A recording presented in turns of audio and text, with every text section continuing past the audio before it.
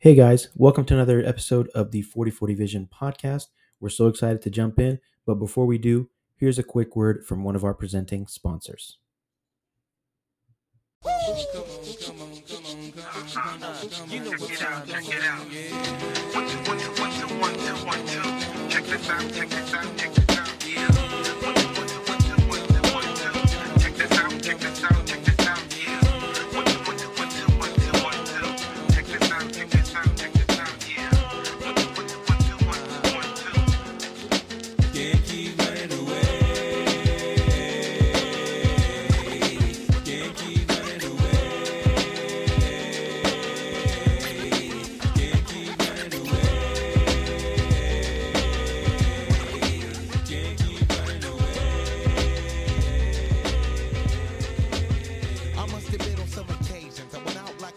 Welcome everybody to the first episode of the 4040 Vision podcast, the ultimate sports history pod where we cover sports history from back to front.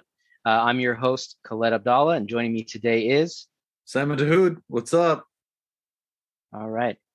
So today we're going to talk about some of the main turning point / what if moments in Golden State Warriors history. So to introduce you to the concept, we're not talking totally multiverse type ideas where, what happens if the Warriors draft Kobe instead of, Mike Dunleavy or whatever, but we're talking more 50-50 type moments where, there really was a coin flip type situation or a situation where, it could go from one to another and we can see the outcomes pretty clearly. So our plan, of course, is to do this for every team out there. So keep an eye out for podcasts as we publish them. But as both Osama and I are diehard Warriors fans, born and bred, we wanted to jump off the pod and start things with a team where we have some overlap here. So we're going to get started with Osama's number one, and we're going to jump right in. Yeah, thanks, man. This is exciting. Some of this is fairly recent, so depending on how old you are, you might have some recollection of it. But it's interesting nonetheless to still explore it. So I think we both share this particular one, but this is actually quite a pivotal moment in Golden State Warriors history. And that's the trifecta, kind of the Steph Curry, Monte Ellis, Andrew Bogut situation where Monte Ellis is kind of a very popular player on the team, and the Warriors seemingly draft what might be his replacement. And he wasn't really too thrilled about that. He didn't like the idea of playing with Steph. He was very vocal about that and how it didn't seem like they could coexist. So Golden State Warriors brass kind of had to start thinking about how to break this up. What ended up happening was Monte Ellis was traded to the Milwaukee Bucks for center Andrew Bogut, who was the number one overall draft pick a couple of years before that and had actually made an All-NBA, third All-NBA. Monte Ellis had never made any All-NBA list. So it was great because the Warriors finally got a big man that was a capable defender. It's something that they had been missing for as long as I remember, maybe dating back to Chris Webber. Yeah, absolutely.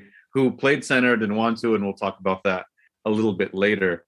A nugget as an honorable mention that I wanted to bring up is what did end up happening is a Curry deal. This is from an excerpt from Ethan Strauss's book, The Victory Machine. It's a good book. A Curry deal was discussed in process. They got far enough to where they were going to trade Steph to Milwaukee, but they red flagged it and said, no, this dude needs surgery. We're not going to take a guy that needs surgery. So it's possible that by default, they had to trade Monte instead of Steph, and he got that very low contract, 4 years, $44 million. What do you think about this? What are your thoughts? What points did you have? Yeah, and this is one of those things where at the time it was definitely not as clear and obvious as it is now, right? I mean, now obviously it's funny to even think about this being a question, but at the time you're talking about Steph being the small guard, he's got ankle problems. You're like, is this guy going to have a legit career in the NFL or sorry, in the NBA? Not even is he going to be a great player. So the Warriors they got their asses saved by default, right? Because he was hurt. Milwaukee got cold feet. So at the time, we didn't really know, how close it was to it being Steph. But like Ethan Strauss, I mean, he revealed it was kind of a bombshell that slid under the radar in that book because it was mostly about KD. But the fact that they actually moved Monte instead was not, it wasn't like a decision they made. They kind of lucked out. So I mean, it's crazy to think about, but like, what do you? I mean, other than the obvious, what is some of the, the domino effect of this decision to keep Steph and send Monte out? Yeah, like we were saying, Monte was popular. He was part of that We Believe squad. He was an exciting player. He was a pretty good shooter. And Curry, I actually remember wanting Jordan Hill at the time when that Steph Curry draft. It was a different NBA, man. Different NBA. Yeah. I remember like wanting a guy a big who played well in college, and I was like, Jordan Hill would be cool. And they drafted Steph, so we'll see how this goes.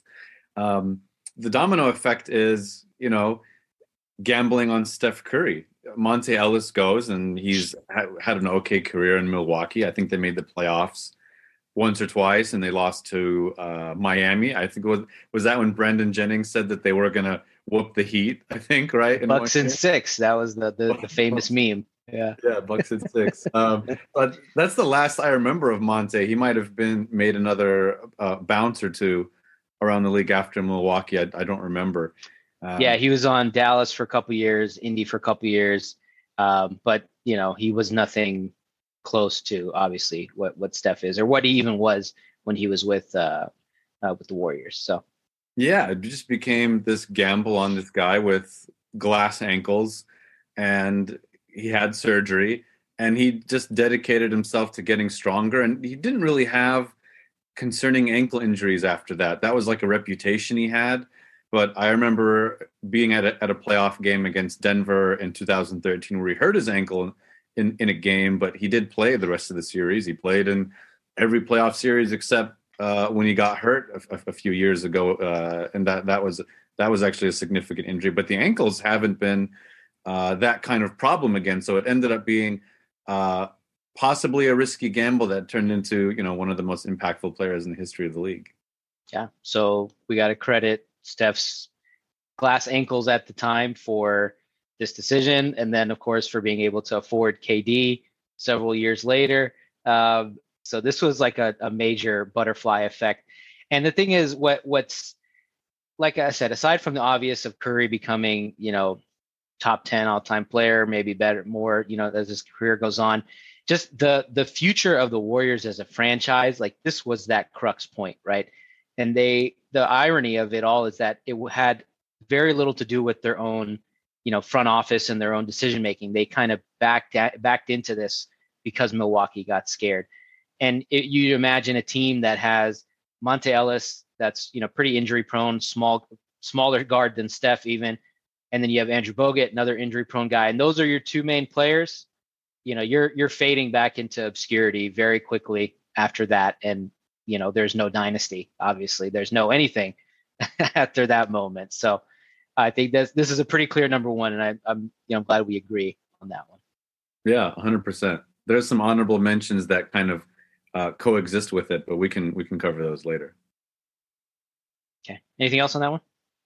No. I think we explored it. The what if scenario here is Monte stays. We don't have the dynasty. I think that's pretty clear cut. I put a pin in that one. That's the exact one. All right. So the number 2 for me at least, and I think there is some differentiation between our choices here.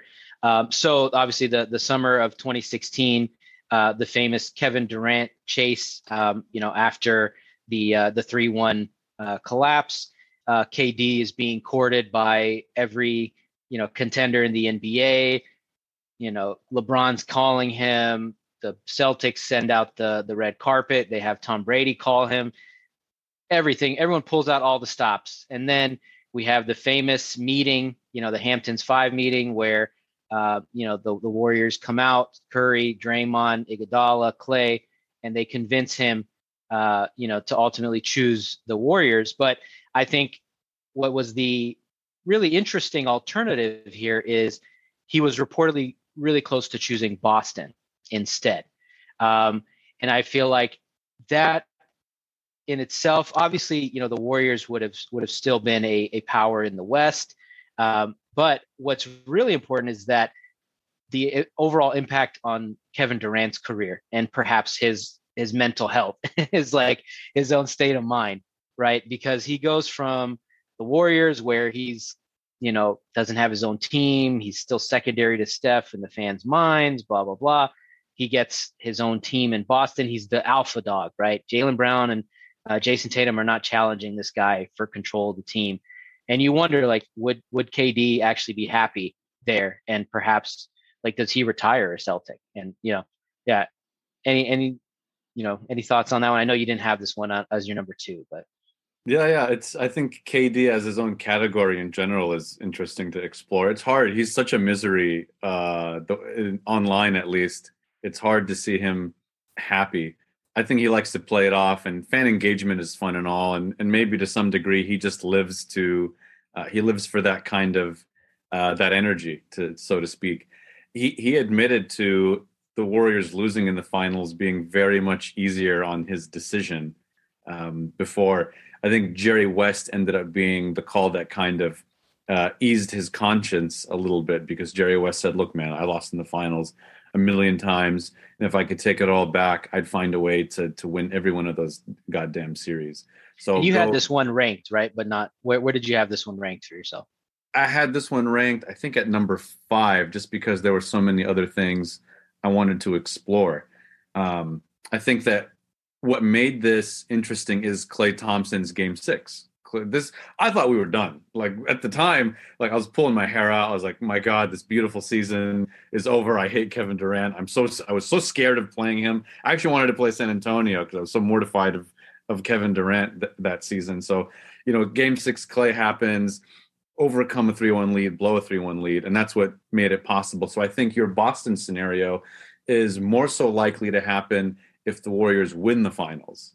I think that makes it a little more, that increases the percentage of it happening, because then, I mean, the way this is discussed is just the most exhausted conversation on NBA Twitter, just taking the easy path and win a real ring. It's disgusting, Hashtag rings, all that. Yeah. All that, rings with a Z at the end and all caps. Yeah, all that shit.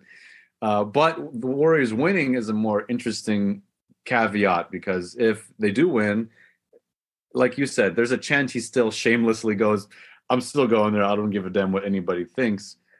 But I remember that kind of Kevin Durant sweepstakes. There was like someone leaked that he was blown away by the Clippers. Yeah. Denying that. The owner, Steve Ballmer, was reportedly in tears, painting the vision of, taking over LA with KD by his side. A lot of great memes from that one. But yeah, I mean, it's what's really interesting. I mean, other than the impact on the Warriors, I think it shifts the balance of power in the East, right? I mean, you still have obviously LeBron and the Cavs. You have the Sixers are kind of middling at this point. Giannis is up and coming. So LeBron, for the most part, has an unimpeded path to the finals every year after that, because there's no one really in the East to challenge him. So what happens if, instead of playing Jalen, Jason, and Marcus Smart, he's playing Jalen, Jason, and Kevin Durant? Do we get the Cavs Warriors, the series of, the four straight finals? So. Yeah, he does. It's basically LeBron joins the East again, right? Someone who's his equal kind of default. It's like the Warriors Cavs era was like, there's a baby coming and everyone knows the name of that baby and what gender that baby is and everything. And the name of that baby was Warriors Cavs 1, 2, 3, and 4, right? Everyone, they tried to deny it. You had the hipsters talking about Utah this, and, just, there was the sense of inevitability, and people tried to push back against it, and it wasn't happening. It would have been beautiful schematically. He'd spoken of what Brad Stevens' schemes defensively were like against him. It was quite the compliment to what Brad Stevens did when defensively scheming against Kevin Durant. And he liked that when they showed him in the meetings, like, here's what we would do if you were here. Jay Crowder famously said, we showed him everything, which is very naive of him to say. But nonetheless, I think that they would have absolutely been a pain in the ass for the Cavs. LeBron might have done some other shifts. Maybe Kawhi Leonard doesn't go to Kawhi Leonard was traded to Toronto, but maybe that isn't as clear cut. The East definitely would have been the more dominant conference. All it takes is one player to make the East look like a complete, nightmare for everybody else. So I think that KD choosing Boston was also something that I remember thinking about this once upon a time, and the only other shameless choice he would have made is joining Cleveland. But Boston, I think, is the highest likelihood of happening.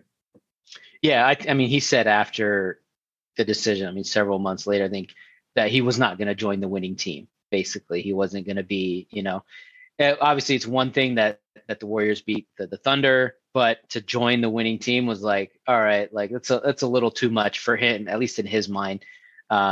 Even though he probably would have faced the same criticism either way, really. So, do you think he's still a Boston Celtic if he makes that decision? It's 5 years out. Is he still there? Does he retire a Celtic?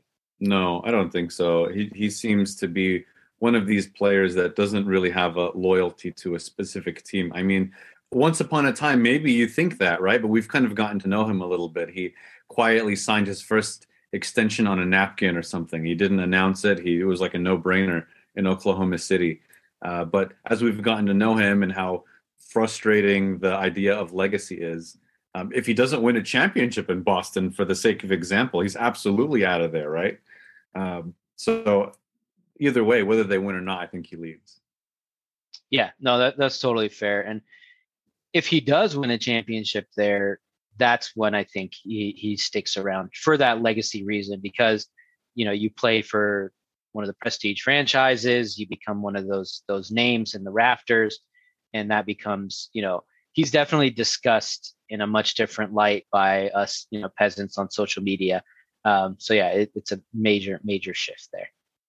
Yeah, it's interesting because he won here and he still left and didn't want to stick around. So he's just such a complicated character. But you'd like to think, without all of the toxicity that involved his moving here to the Bay Area, that he'd at least give the Celtics one extension after winning a championship. Absolutely. Cool. Do you have anything else for this one? No, back over to you. Yeah, so this one, in terms of impact, is, I think, pretty prevalent. It didn't seem like much at the time, but after Mark Jackson was fired, there was kind of a coaching carousel of candidates in the air. There was talk of Tom Thibodeau coming over. Stan Van Gundy was very much in the running, and Steve Kerr was in the running. And at the time, Steve Kerr was just a broadcaster for TNT. He was the GM of the Suns at one point and had a decent run there. But he didn't really pop out. I wasn't really interested in Steve Kerr being the coach of the team. I've watched him growing up as a Bull and a San Antonio Spur, but it didn't exactly pop out saying, yeah, this is what we need, because Mark Jackson, fine. So what I want to explore is what would have happened if the Warriors selected Stan Van Gundy, because as Jerry West influenced Kevin Durant coming, he also influenced Steve Kerr coming, and he later on, we'll discuss, he influenced Klay Thompson staying and not being traded for Kevin Love, which was also happening at the same time of this coaching search. And if I remember correctly, Kerr was choosing between the Warriors and the Knicks. I think those were his two options. Yep. And if you think about it, at the time, it's the Knicks, one of the biggest franchises in the NBA, regardless of on-court success, versus the Warriors. And it's a credit to Kerr and being kind of prescient and seeing that, this is a team that's on the rise. Let me go to the Warriors instead of the Knicks. So yeah, but continue with Stan Van Gundy. Yeah, so Kerr showed up to the meeting with a freaking a book basically on what he would do, and Stan Van Gundy ends up losing out. Mark Jackson's impact was significant. The team's defense went up. The players really just adored him because he could connect with them, having also been a very good player himself. So Stan Van Gundy had been to an NBA Finals before with the Orlando Magic. He ended up becoming the coach of the Detroit Pistons. So we're competitive. They weren't bad. He's notorious for coaching his players pretty hard. He is on their asses in practice. They have tough practices. He doesn't shy away from confrontation. He kind of has like an old school style approach that's been reported by JJ Redick in a kind of a polite, tongue-in-cheek way. The Pelicans' young players didn't really like it that much. Dwight Howard famously didn't like it either. It's kind of an old school style, tough defensive mindset. You look at the Pelicans, he didn't rub them the right way, especially after being coached by Alvin Gentry, who connected with players. And the problem is Stan Van Gundy was more concerned with the minutiae of execution of X's and O's over personal relationships. So even though he's Mr. Accountability and all these other things, those personal relationships in a locker room come a long way because he's not a player's coach. Steve Kerr, what is so fascinating about him is he's been through it all. He played with the best player of all time in all of these big game situations. He played with San Antonio and kind of had under legendary coaches, Phil Jackson, Greg Popovich. He played with the most selfless player of all time in Tim Duncan, and just was able to manage egos. You look at other sports, what made a coach like Pep Guardiola or Vicente Del Bosque really effective is they could manage the largest egos in the world in one locker room. And that's what made Steve Kerr really effective in Golden State. So and he had the perfect mix of both. At least I think so. I mean, I know he gets some grief on social for his in-game adjustments and things like that, but what he had, he brought that players coach mentality that Mark Jackson had without the divisiveness. I think we've all heard the story about how Mark Jackson, ostracized Festus Ezeli, and he was really weird with the front office, and wasn't a fan of Jerry West, and he's just a very strange dude. And his team wasn't prepared. He also accused Harrison Barnes of being possessed by a demon. Exactly, and he would take off days, to fly down to LA to preach at his church. Like, more power to you if you want to do that, on your own time. But the Mark Jackson teams were known, I think he noted for less ball movement than it was popular at the time, and just being unprepared. There was a lot of weird losses to bad teams. If there was a 3-day layoff, it was almost guaranteed that the Warriors were going to lose that game when they came back from that. So I think, Kerr has that mix of both X's and O's and that player management. Yeah, and to turn it back to Stan Van Gundy, not different than Mark Jackson. They played a lot of pick and roll in New Orleans and in Orlando and in Detroit. In Detroit, what ended up happening was not a lot of offensive talent, so teams kind of figured them out, and they did work on ball movement. So I think schematically, he didn't have an old school approach in terms of execution. I think he did have somewhat of a modern mindset in terms of how to execute offensively. They like to sell out on offensive rebounds and focus more on transition, which was a plus and minus given the Warriors personnel. They play fast, which would have actually worked well. The one thing that I don't think he would have had the balls to do that Steve Kerr did was bench an all-star in David Lee and Andre Iguodala and start a bunch of unknown youngsters in Draymond Green and Harrison Barnes. They started the season that way by Steve Kerr telling Andre, look, you got to trust me on this. I got to start the young guy. You'll be a leader on the bench. The bench will trust you as the leader. And he said, I hope this works. I'll kick your ass if it doesn't. And David Lee got hurt. I don't think David Lee had any plans of being benched, and Draymond Green played so well. I don't know if Stan Van Gundy would have said, you know what? We're going to stick with that guy. I kind of sense that he would have, that David Lee's back, Draymond, you're back to the bench. That's kind of just a feel I get from Van Gundy. So that ended up, changing the outcome of the team with Draymond starting and Harrison Barnes starting too. Like, what do you think about that? Yeah, and it's because Kerr he doesn't have the coaching cachet at that time, but he does have all the experience that noted before, right? Of playing on these championship teams and knowing chemistry and how things work. And he can point to that and say, it takes this kind of sacrifice from a guy like Iguodala or David Lee, who, is not the same player as Iguodala, but he's an all-star. He was a big money free agent. I think he's probably the highest earning player on that team. And to be able to have the balls to make that decision, but also that player management, that man management to massage those egos and have everyone put that aside for the betterment of the team.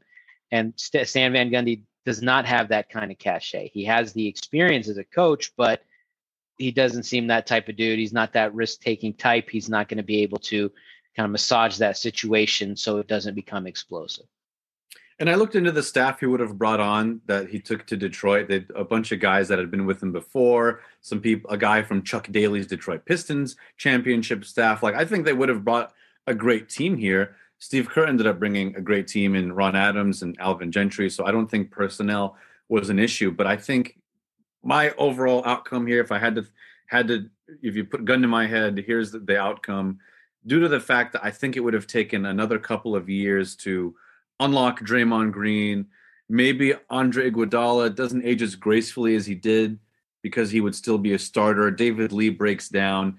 I think it takes another 3 years or so for them to get to the finals against LeBron or an Eastern Conference KD. I think that the development of the team takes a little bit longer, just given that I don't think he would have taken risks like that. So we're looking at a 2018 or 17 finals versus a 14-15 season. Yeah, I think we would probably see a James Harden finals appearance before a Steph Curry one. So, or a Chris Paul. Or a Chris Paul, God forbid. Oh man, yeah, last year was rough just for that reason. yeah. All right. Anything else on this one? I did not have this one listed on my 5, but yeah, anything else on that? No, I think we covered it all. All right. So next up for me is one that I had number 3 on the list, which you coincidentally did not have listed, was a potential trade before the 2014 season that was much rumored, was a Klay Thompson for Kevin Love and perhaps some other things coming from the Warriors, which speaks to the stature of player that Kevin Love was at that time. So if you recall, this was the summer that the Warriors lost in 7 to the Los Angeles Clippers without Andrew Bogut. I think Bogut missed the last 3 games of that series. And all the talk during that time was, the Warriors need to get bigger. They need to match up better with, with DeAndre Jordan, with Blake Griffin, with Tim Duncan, et cetera, et cetera. So it was an NBA where size was still at a premium. And you think about Kevin Love, he was not, known for winning, much like Karl-Anthony Towns, but he was almost a 20-20 guy. He had that capability of being a 20-20 guy every night. So, what is ultimately decided this trade or this non-trade was Jerry West, who once again saves the Warriors' ass, with his wisdom. And, he's kind of sees the future of Klay Thompson and the player that he could become.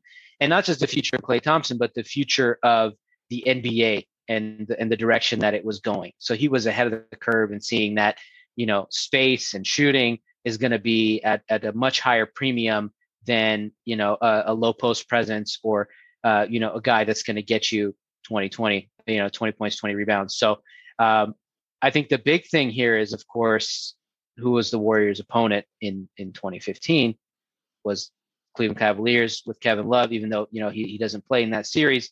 But Andrew Wiggins ends up getting traded or the number 1 pick that became Andrew Wiggins ends up getting traded to Minnesota in exchange for Kevin Love. And then, of course, Love is a major piece in the Warriors dynasty. So the question I have for you is, do the Warriors still make the finals if they that season if they trade Klay for Kevin Love? And then what happens after that? Yeah, that's interesting because then they don't have a shooting guard, right? Who would have started at shooting guard? Because Love would have played at power forward or small forward. Harrison Barnes stays on the bench. I don't know if Steve Kerr as the coach makes that change anymore because you have a pretty young all-star caliber player. David Lee's probably maybe relegated to the bench or traded. It's hard to see who would have started at shooting guard, but they get someone. Maybe Barbosa. Yeah, maybe Barbosa, maybe Brandon Rush. Yeah, or someone else in free agent. Someone like that. Yeah, we'll just say that they find someone to fill in that space. So it's Steph, anonymous shooting guard, Kevin Love, Draymond Green, Andrew Bogut, or David Lee, Andrew Bogut. I think that team could still get to the finals. I mean, because of his size, the Memphis series was the one where size mattered so much. I think that he would have definitely been key, given Draymond's offensive limitations. He would have still spaced the floor. I think defensively would have been the big issue. He was a great rebounder. He is a great rebounder, Kevin Love, but defensively might have been a bit of a problem. I think that would have made it difficult for them to be a dynasty, but they still would have been a very threatening team nonetheless. Yeah, and if I recall correctly, I mean, this is still, somewhat early in Klay's career, and he's not the same player that he was, a few years later. He's still a contributor, but if you look at his performance, in the finals, he was good, not great. Yep. So I think if you replace that with, he had one great game. He had 34 points in game 2, but the rest, he was kind of a bit part player, more for his defense. So I do think it is fair to think that the Warriors make the finals and perhaps win. But after that, it really becomes a question of, when Klay becomes, who he is now as perhaps the second greatest shooter of all time. So I think that's really interesting to think about. So just spitballing, but what's the move for LeBron in that case? Does he keep Andrew Wiggins? Does he flip that for another player? Or does he, think, because I think a lot of it was due to timeline. He didn't want to wait around for this number 1 pick to develop. So yeah, what happens there? Yeah, I feel like LeBron has always been a, fuck them kids type of person. He doesn't like keeping young players around too often. Look at their team now; like they didn't keep any of their young talent, right? A lot of the talent is not going to start. There are a lot of young players, but they're on the bench. So maybe they take that pick and say flip it for Carmelo Anthony from New York, or they flip it for I don't know, Josh Smith and a couple of other players. They do something else to get what in his mind more reliable upfront talent, but they still don't keep Andrew Wiggins. He ends up being traded somewhere else for all-star caliber players of some kind. Yeah, I think Carmelo is one of those, maybe a signing trade, with New York to get him across to Cleveland. Some of the notable transactions that summer in free agency. D Wade and Chris Bosh, re-signed with the Miami Heat. They're not leaving there anytime soon. Paul Pierce, he wasn't playing with LeBron. He's kind of washed at that point anyway. So I'm sure LeBron and the Cavs would have figured something out. But it's a really interesting question to think about, because as maligned as Kevin Love was during his Cavs tenure, he was still an important player for them. And they're not the same team. There's no big three in Cleveland without him there. So here's the Steph Curry stopper in Game 7. Steph Curry on one leg in 2016. Oh God. All right. I think that's it for that one. It's all back over to you, Jerry West. Yeah, for saying, look, move the savior of the franchise. Yeah, move the ball more, get it to that Thompson kid. He'll shoot the lights out. It's no coincidence that the Clippers have been competent ever since he went down there. So, yeah, 100%. So next one I have on my list goes a little further back in time, pre dynasty, to the 90s. It's about Chris Webber. I kind of went through a rabbit hole of bad Warriors contracts and saw kind of a correlation to Chris Webber and what happened there. Because he ended up having a wonderful career. I know that he was traded on draft night for Penny Hardaway. For those that don't know, Chris Webber played on the Fab Five team at University of Michigan. They were very iconic. They were very cool. He averaged 15 points per game and 19 points per game in his 2 years there. He even shot 33% from three. So the Warriors on draft night gave up the 3rd overall pick and 3 future first-round picks.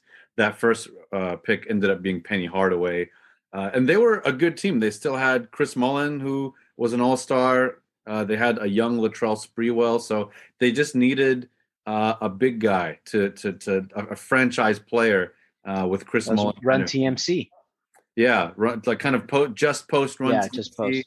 Yeah, they needed someone to fill that void.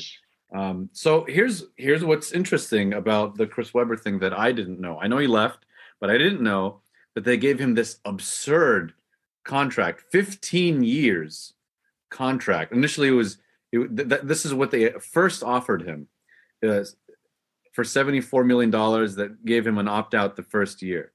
It was going to be 7 years guaranteed. That was the first deal. And Don Nelson, who was the coach forever at the time, hated that he was given so much control and 7 years of guaranteed money. NBA contracts were insane back then. A lot of them are 6 years and up, which was kind of beneficial to owners. If a guy outplayed his contract, you have him at value, but you are screwed if they don't. It's the infamous Scottie Pippen 7-year contract that he was so bitter about for so long. So yeah. So Chris Webber, 15 years, but he has a clause that lets him opt out after the first year. Really a moronic clause because they traded away the farm to get him. So the rumor was after the All-Star break in 1994, he was considering using his opt-out clause, and Don Nelson was rumored to have said, "If that's true, I'm freaking dead." So the team made the playoff. What's that? It's just it just speaks to the sheer incompetence of the franchises. I don't know how you make that concession in any world where you, like you said, you trade the farm for a guy and you give him an out after a year. It makes no sense. Maybe you do that if you go all in for, like, if Boston did that for Anthony Davis because they think he's a missing piece and for a 1-year title run. But something like this just did not make any sense then. It doesn't make any sense now. 100%. In that first year he was there, they actually made the playoffs, didn't go anywhere. In the offseason, he's like, I'm going to sit out. I'm going to opt out. I'm going to wait for a new deal. And I'm going to try and get another first-year clause. Chris Webber, hard negotiator, really tried to flex on teams. But he didn't want to play center, and Don Nelson kept trying to play him at center to try and – so they tried to show, okay, we'll play a power forward. Please. So they traded away Billy Owens for a center named Ron Cicali, but it was too late. Ronnie Cycli, yeah. Cycli. See, I don't even know who that is. As in kindergarten. Yeah. I did a lot of reading. So it was too late. They traded him to the Bullets for a Gugliotta and 3 first-round picks. So they end up getting their picks back. Warriors did not make a lot of good picks through the years. Joe Smith, I think, was the only number 1 overall pick they got throughout that time. And he was all right. Famous misses during that span. Yeah, Kobe, et cetera. Kevin Garnett, yeah. KG, yeah. Tim Duncan. We'll be here all day if we go do that. So here's the outcome that I was thinking of. You tell me what you think about this. They make it work. Chris Webber stays. Maybe he restructures this contract to 7 years instead of that stupid 15-year contract. And they get Chris Mullin ended up going to the Pacers and playing a couple of years, but they get Chris Mullin to stay for the good years he has left, and don't trade him for Eric Dampier, which is what they did. They ended up drafting Mark Jackson in the second round in '97. So I don't know if they get another lottery pick. So they obviously miss out on KG and Tim Duncan and even Jason Richardson. But you have a franchise player like Webber, you can build a team around him. It's easy to build a team, and like you said, bigs came at a premium. The one caveat is Don Nelson. I think Don Nelson survives the end of the world at the time. The owner really liked him a lot. But I think that's the only other caveat that I couldn't think of to change. Pat Riley and some Van Gundys were floating around the league, but I still see Don Nelson surviving the zombie apocalypse. What do you think about all that? Yeah, and I listened to a podcast recently that Chris Webber did with Matt Barnes and Steven Jackson, the All the Smoke, where he talks about this. And what's really interesting is I think the perception of Chris Webber and who he is as a person is so different, right? He's kind of seen on the court.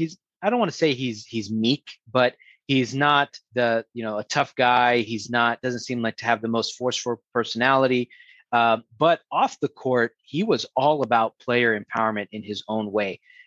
Even when he was choosing his college, you know, a lot of that, the reasoning, behind choosing Michigan over some other schools was because he felt some of the other schools were not being fully honest with him. And, he felt that he's being taken advantage as a young black man. And he always had, this image in his head of who he is as a person and being that alpha personality. And this was a rare chance for a young guy to, kind of pick his own destiny, right? If you think about it, if you're a draft pick, you sign that deal, you're generally there for at least 3-4 years. In this case, he would have been there for 15 years, which is crazy to think about, but he makes that decision probably motivated by, the guaranteed money that came with it and the financial security. So it's a really kind of seminal moment in NBA history that he took advantage, he took control of his own fate, his own destiny, and he went on his own path. And he's kind of overlooked in that late 90s, early 2000s era. He just happened to play in an era of some of the best big men of all time. You get KG, Tim Duncan, you have Shaq.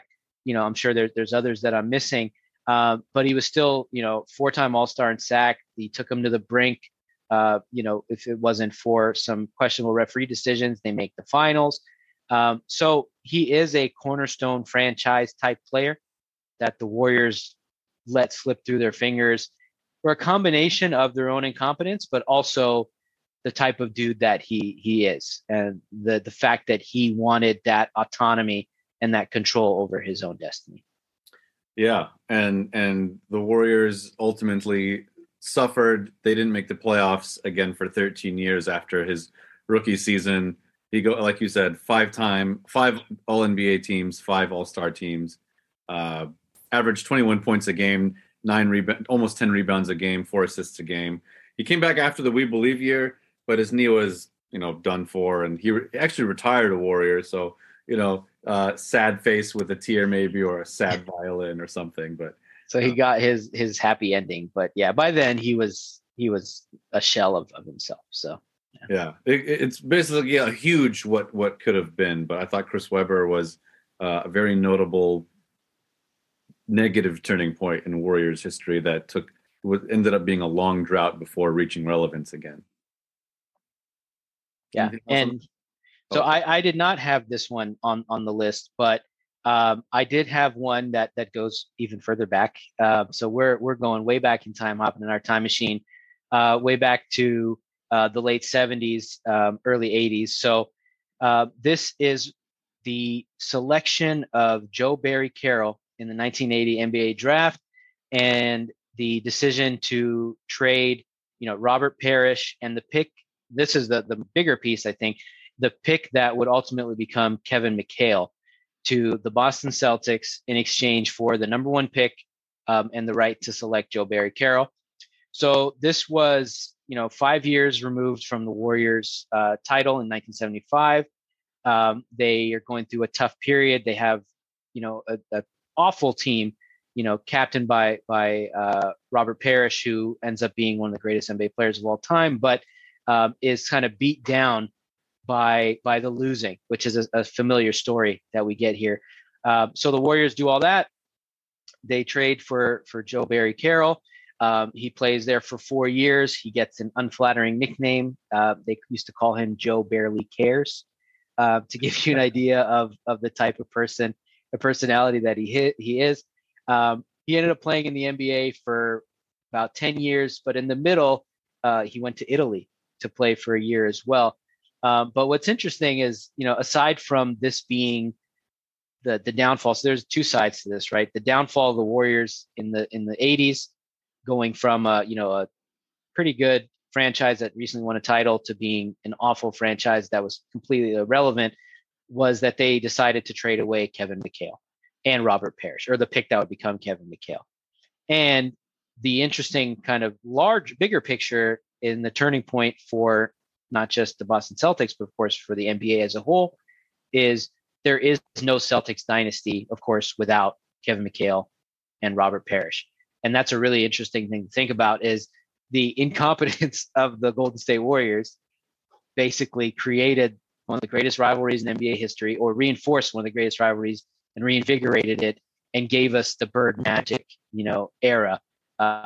Because Bird, for all his greatness, still needed a number two, and he got a great one in Kevin McHale and another great player in Robert Parrish. So I know this one was quite a ways back, but I think it's important and a big moment for the Warriors.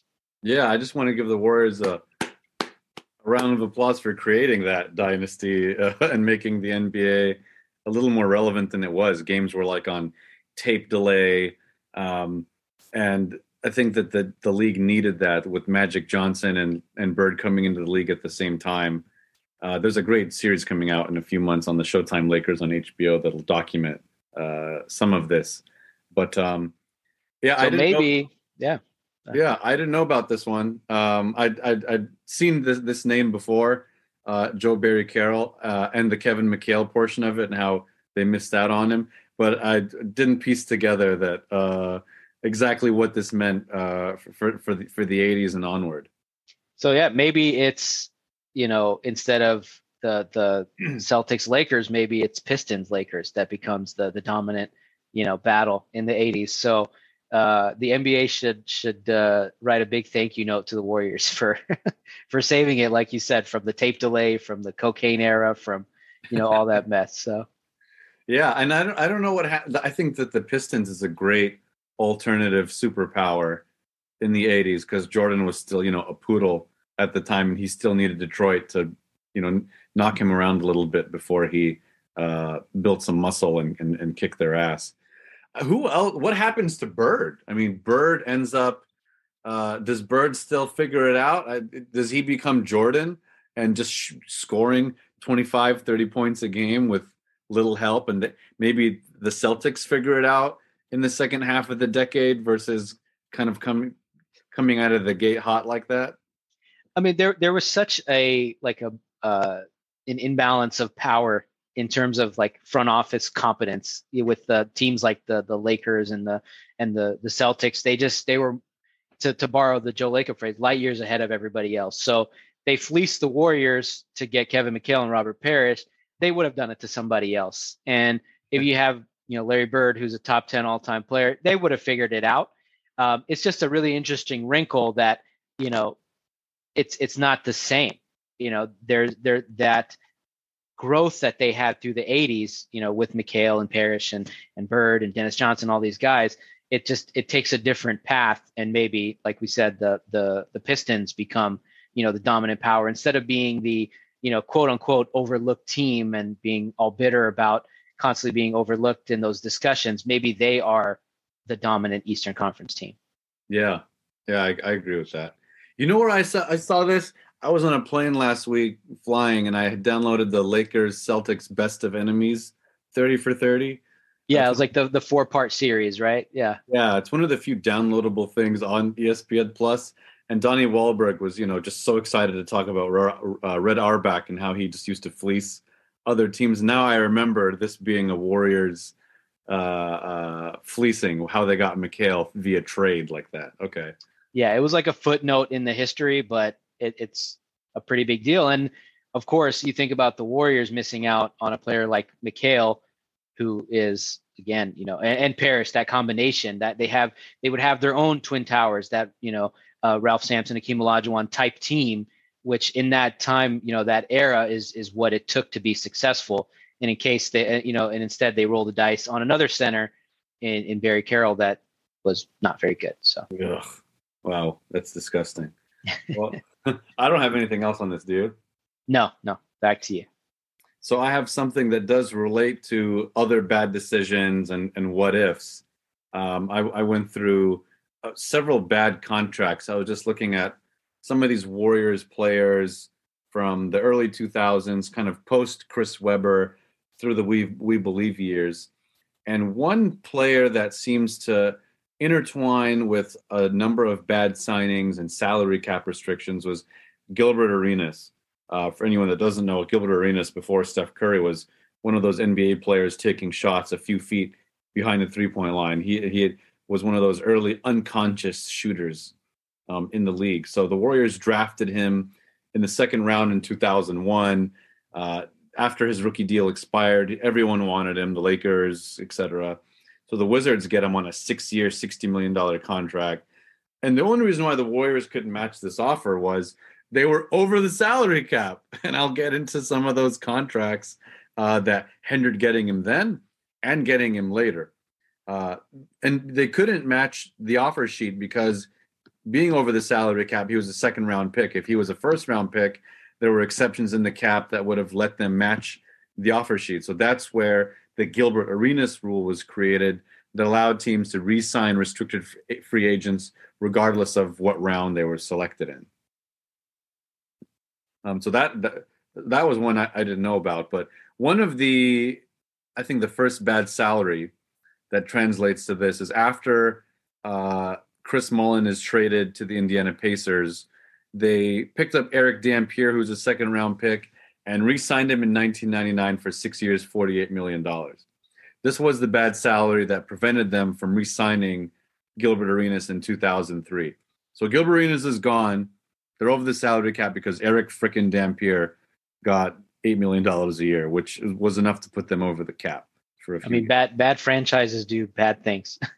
Yes. Yeah. Yes, 100%. So here's a couple other ones. Donald Foyle in 2004, unrestricted free agent, 6 years, $41 million at 29 years old. He played 3 seasons before they agreed to a buyout. He's the all-time leader in blocks. I loved him when he played. A lot of teams were looking to get him at the mid-level exception, which was about $3 million or less, give or take, per year. They overpaid him as well at 29 years old. Derek Fisher in 2004. He was 30 years old. He'd already been through several finals runs. He wasn't even. He ended up not even starting. Baron Davis and Speedy Claxton immediately kind of supplanted him. He was traded away after 2 years and had this funny story with the Utah Jazz where he said, "You know, he was awful. It's awful. He's like, I need to take care of my daughter." Yeah. So they let him go, and then he signed with the Lakers like 2 weeks later. So I remember that story. It was about his daughter with some. I think she needed eye surgery or something like that, and he opted out, or he tried to get out of that contract. Yeah, not a nice guy, this Derek Fisher fella.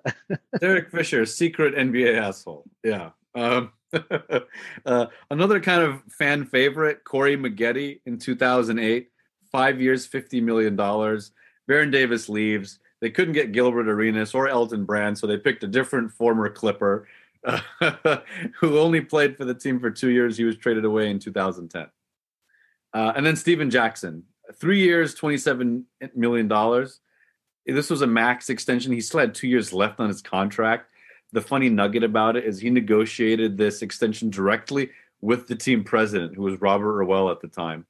And then he pissed everybody off, and he was traded away a year later with AC Law for Raja Bell and Vladimir Radmanovic. I don't know if you knew that. He'd renegotiated his contract himself. I did, yeah. I'm surprised he didn't do it in like a strip club or something. So what I want to explore is Gilbert Arenas actually not having all of this incompetence and salary management around and actually playing as a Warrior in 2003 or 2008. I more so examined 2008 because they had actually made the playoffs, upsetting the Dallas Mavericks in the first round. They had a much better team at the time. What does that sound like to you? What do you think? I don't think it changes the overall, impact of that team. I don't think they go much further. Maybe they beat Utah that year, but that was more about size. And Utah was just a better team. They had Carlos Boozer, who was elite, Mehmet Okur. It was just that win against Dallas was the ceiling. I think anything more than that, you needed to have a more well-rounded team. The pace and space and all these shooters kind of being all around the same size was ahead of its time, but it was not going to win you a championship in that era of the NBA. So I think what's more interesting is, what is the impact on the franchise if Arenas is able to stay? And it's just ironic that, a bad team finally kind of catches a break in finding a superstar in the second round, and they gamble on this guy and they lose him basically on a technicality that gets reversed. So, and all these other bad contracts that you mentioned, it's not funny to think of the Warriors like this, but it's just they're operating in a different space then, right? Like now you think about they're going after veterans, guys are taking discounts to come play for the Warriors. They're ring chasing. Back then you're overpaying for bad talent. You're basically OKC. You're basically Minnesota. It's weird to think of a team in the San Francisco Bay Area as a small market team, but that is essentially what they were because of their ownership, because of their, lack of success. So yeah, it's really interesting to think about what the overall franchise impact would be if they did have that superstar that they were able to build around, in that early 2000s. Yeah, I agree with that completely. I think that they functioned like a small market team. And here's what could have happened if they made this work. I agree with you. I think that they probably wouldn't get over the hump after Utah. But here's who was available in the offseason as an unrestricted free agent. There weren't any bigs available as unrestricted free agents. There were a lot of restricted free agents, but Robert Horry, Jose Calderon, Eddie House, Matt Barnes, Monte Ellis, Baron Davis, a lot of guys on the team, James Jones, Andres Biedrins, and Michael Petras. So they could have traded a few guys to make space, maybe for Elton Brand too. But the problem was Chris Cohen, who was the owner at the time, he just loved Don Nelson from the beginning. He continued to stick with Don Nelson, and there's no way he was going to go over the tax because, hilariously, he was in court for tax evasion after selling his company, Sonic Communications, for $200 million. So I don't know. The incompetence has no limits, no boundaries. It even goes to criminal court.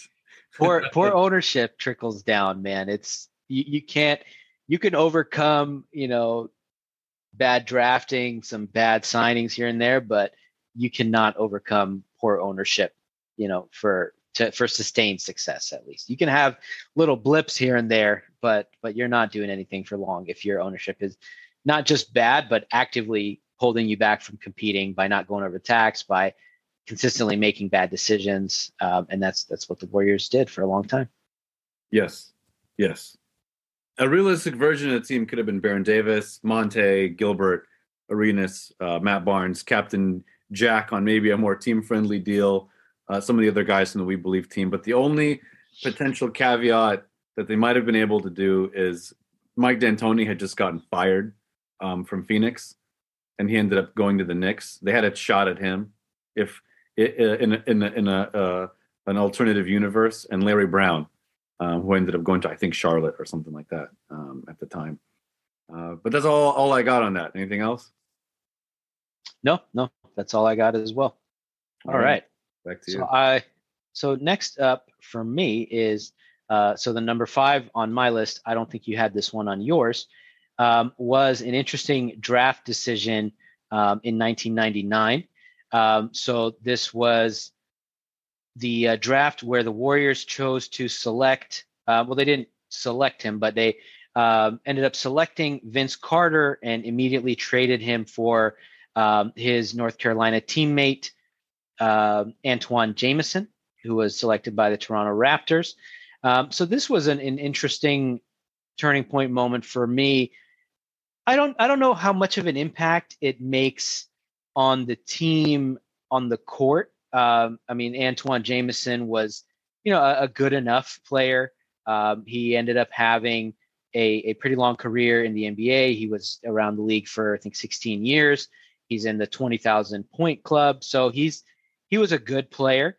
But you could kind of say, but he wasn't necessarily a winning player. And you could say the same about Vince Carter, who went through kind of a interesting transition late in his career, where he went from, I don't want to say a lovable loser, but that's kind of the tag that was attached to him. He was a good player. He was a great showman, but he didn't win anywhere he went, and he had some attitude concerns or some motivation concerns, so to speak.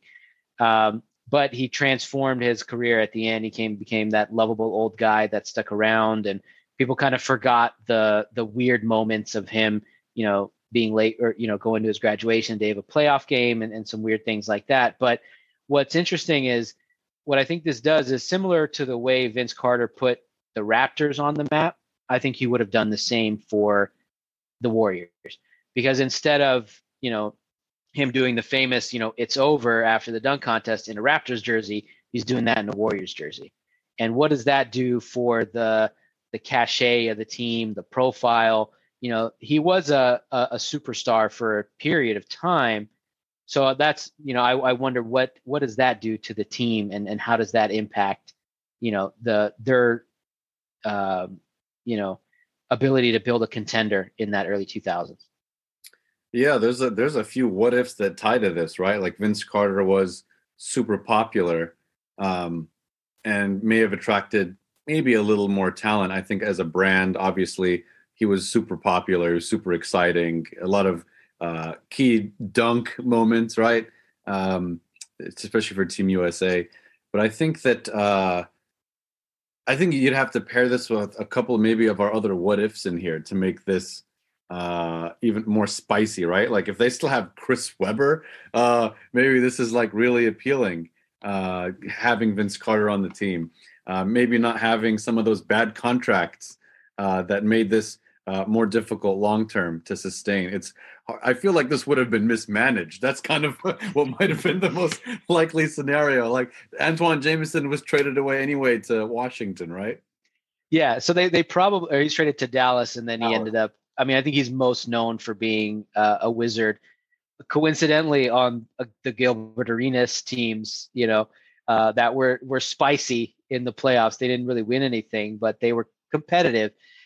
So you wonder, if they have Chris Webber, they're probably not picking third overall, in this draft. Or fourth overall, I should say. But they could still have gotten Gilbert Arenas, who was a second round pick.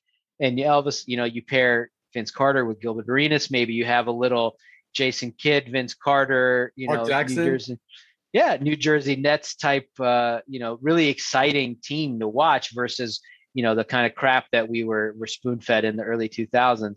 So I think that's my thing is they're not winning a championship with those two guys, but I think it does make an on-court difference and an off-court difference in the stature of the franchise and like the cultural cachet, like so to speak.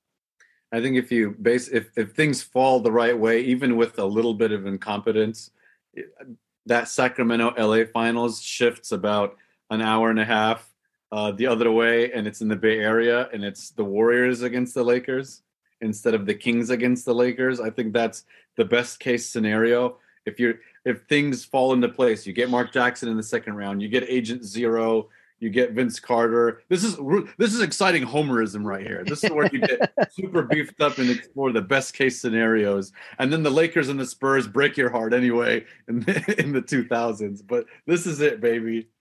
Yeah, nobody's winning a title, with Vince Carter, Gilbert Arenas, but you have a good enough team where it's exciting, where, someone like Jameson isn't asking out after 5 years because he hasn't had a winning season, since he got drafted. So that's the big thing for me is that's the fun thing to think about and kind of the sad thing to think about of, how cool. I mean, Vince Carter was just a very cool player.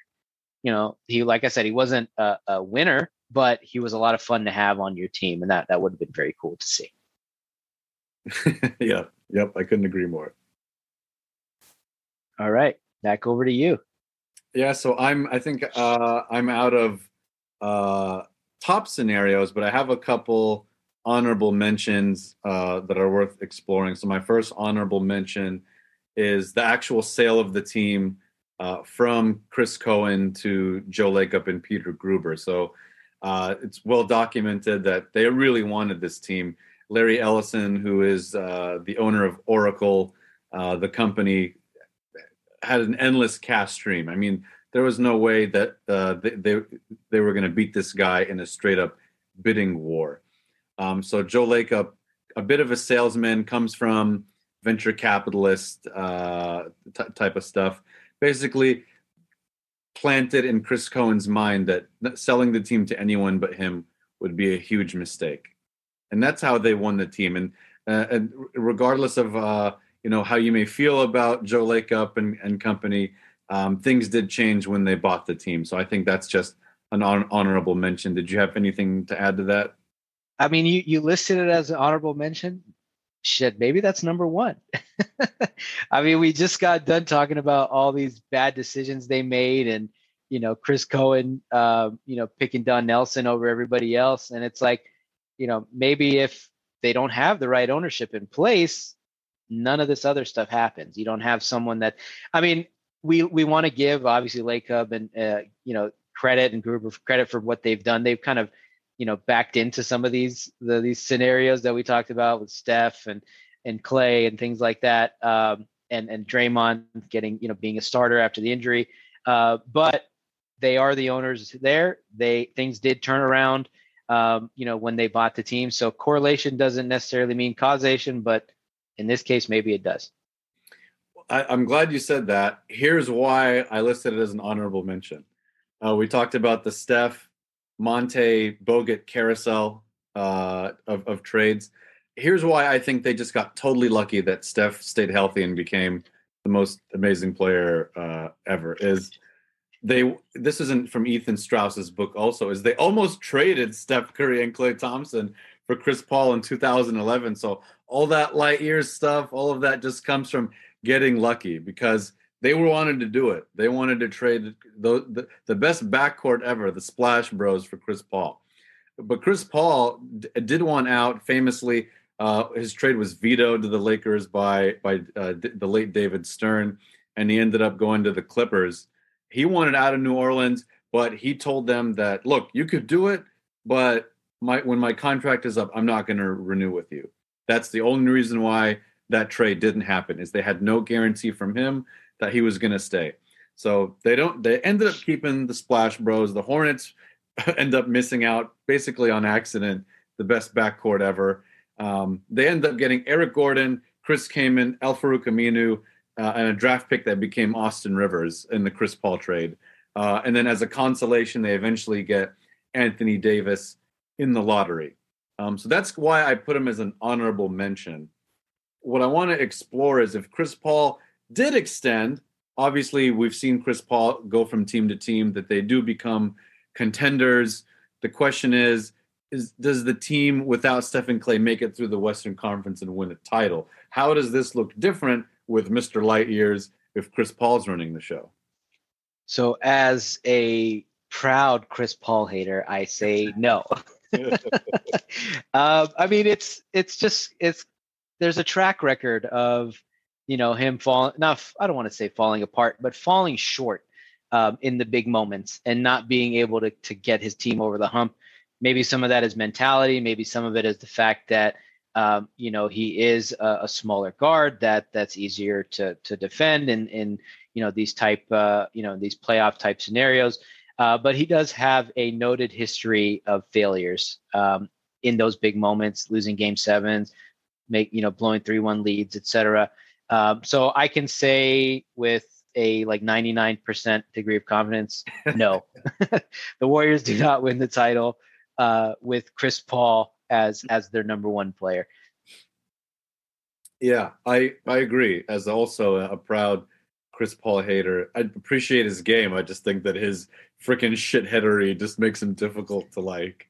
Exactly, the shenanigans, the to use the soccer term, the shithousery is a little too much. So I had one honorable mention. We'll just cover this real quick. Is just Baron Davis and Steven Jackson sticking around after the We Believe era came to an end.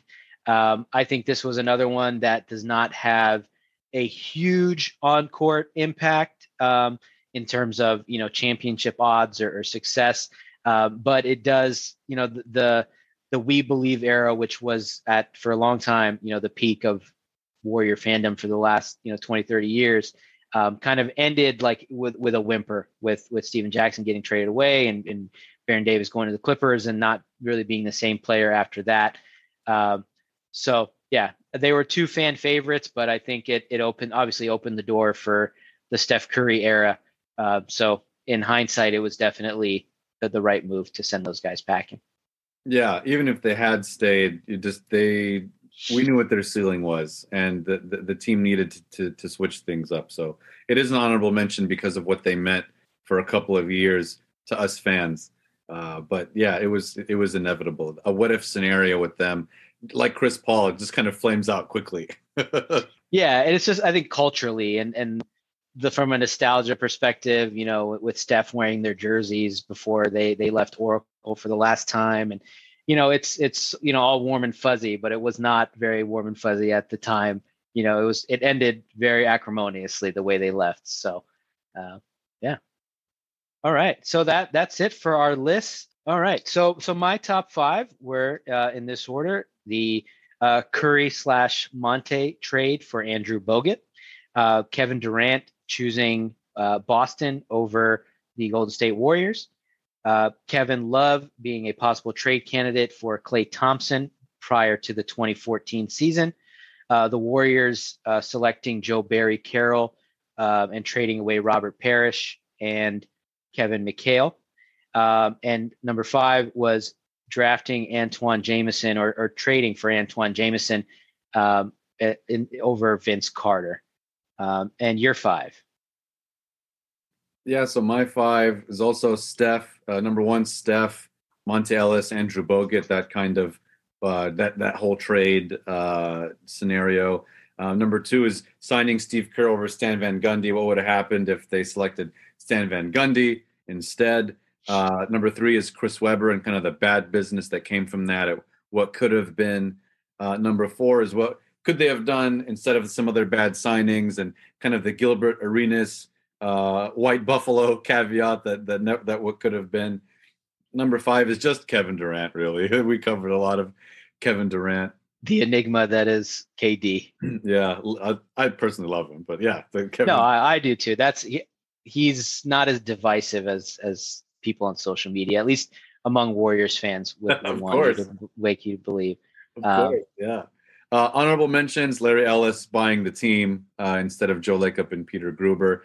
Another one is trading Steph Curry and Klay Thompson for Chris Paul in 2011, and then not getting anywhere. And then just Klay Thompson for Kevin Love.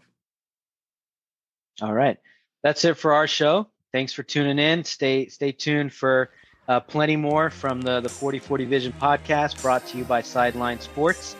Check us out on all social outlets and anywhere you can find a podcast. Thanks, everybody. See you soon. See ya. Thanks, everyone. Daydream. I fell asleep beneath the flowers. For a couple of hours. On a beautiful day. Daydream. I dream of you amid the flowers. For a couple of hours. Such a beautiful day. It's a spy from behind my giant robot's eyes. I keep them happy cause I might fall out of